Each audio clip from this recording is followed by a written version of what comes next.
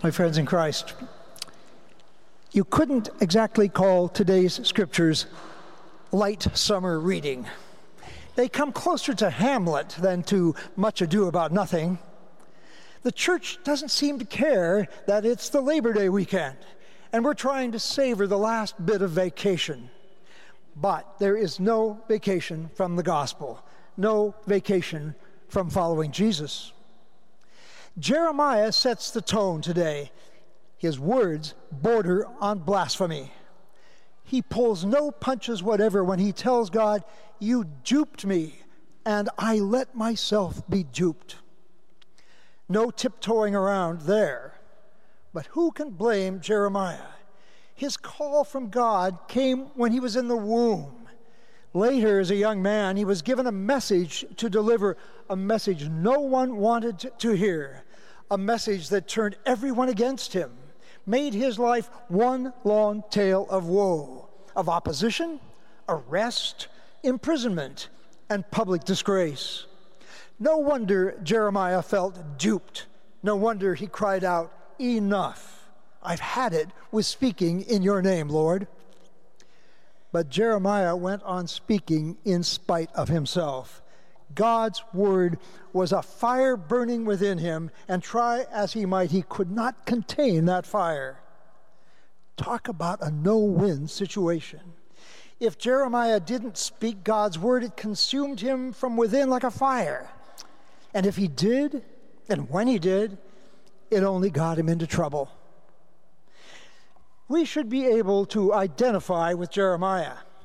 If we take our faith at all seriously, if we honestly try to live our faith just beyond just paying it lip service, and we do, then sooner or later we're going to feel that we've been duped, because God will take us to places we really don't want to go, and God will ask us to give what we really don't want to give.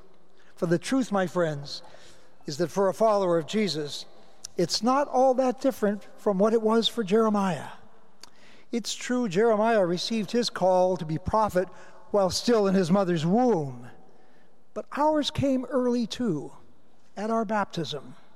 And we can escape our call no more than he could his. There's no easy way out. But Peter thought there was. Peter thought there must be a way to skirt suffering, to dodge difficulty, even a way to escape death. He didn't want any of those things to happen to Jesus, and I'm sure he didn't want them to happen to himself either. Far be it from you, Lord.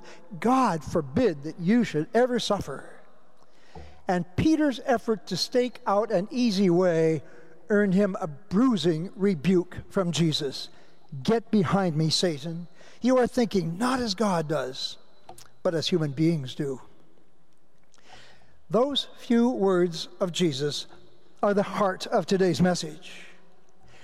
God's way of thinking and our way of thinking are not the same, not even remotely.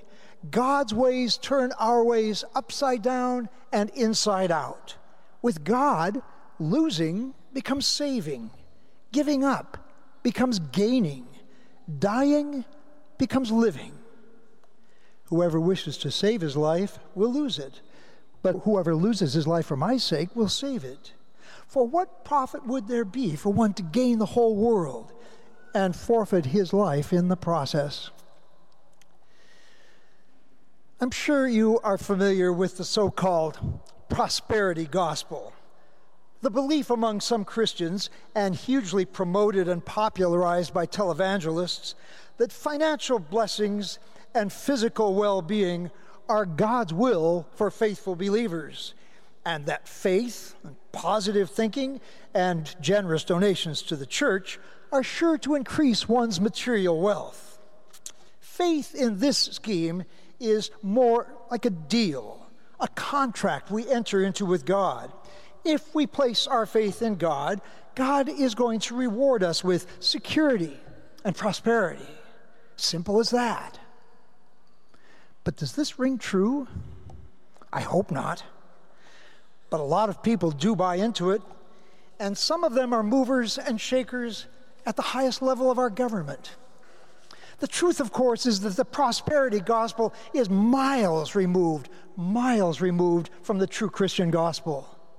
When we signed up to be Christians, we received no signing bonus, no assurance of prosperity, and certainly no entitlement to a suffering-free or sacrifice-free life. Just the opposite, in fact. In the words of St. Paul in today's passage from Romans, when we signed on with Jesus Christ, we agreed to, and I quote, offer our bodies, our very selves, as a living sacrifice to God. And sacrifice is costly, and it's countercultural too. It was for Jeremiah, it was for Jesus, and it was for Peter, as he would one day find out. Our culture, good in some ways, but often driven by self-indulgence, conspicuous consumption, and avoidance of pain at any cost, does not place a whole lot of value on sacrifice.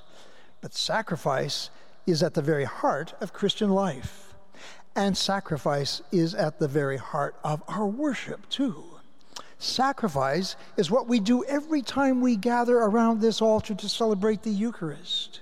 For this is precisely the place where the sacrifice of Jesus intersects with our lives, where his sacrifice becomes our sacrifice.